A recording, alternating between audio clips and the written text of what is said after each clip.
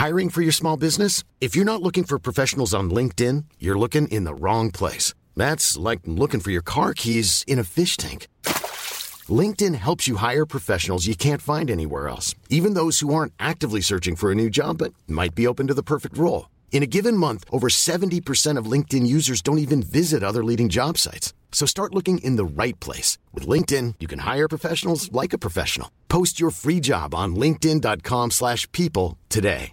Hey, it's Danny Pellegrino from Everything Iconic. Ready to upgrade your style game without blowing your budget? Check out Quince. They've got all the good stuff, shirts and polos, activewear, and fine leather goods, all at 50 to 80% less than other high-end brands. And the best part? They're all about safe, ethical, and responsible manufacturing. Get that luxury vibe without the luxury price tag.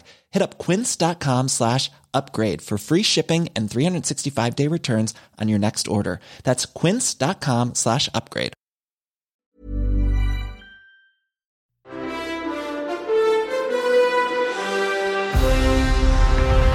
Hi, I'm Damien Huffenden with your 7 News briefing for Monday, February 21. The New South Wales government has labelled the sudden shutdown of Sydney's train network that has stranded hundreds of thousands of commuters as terrorist-like.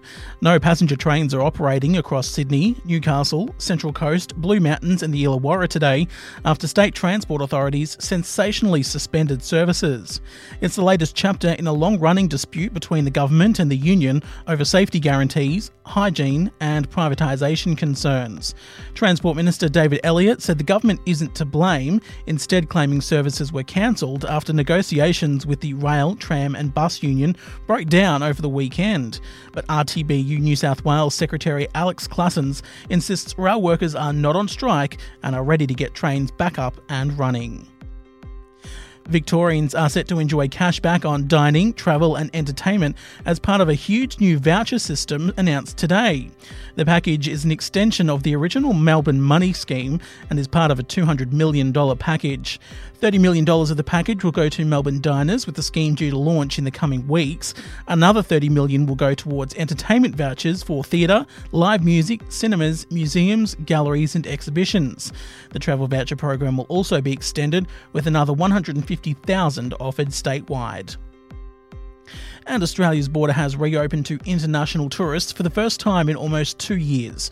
Fully vaccinated travellers can visit for a holiday from today, in welcome news to struggling hospitality and tourism operators across the country. Foreign holidaymakers are now allowed to enter all states and territories without going into quarantine, apart from Western Australia, which isn't set to open until March 3. While people entering Australia are still required to have had 2 doses of an approved COVID-19 vaccine, the federal government has not made a booster shot mandatory. Arrivals are also required to take a PCR or rapid antigen test within 24 hours of arriving at their accommodation. Tourism Australia is spending $40 million on a campaign to entice international tourists back down under. And that's your 7 News briefing. I'm Damien Huffenden. For more news, head to 7news.com.au or tune in to 7 News Nightly at 6.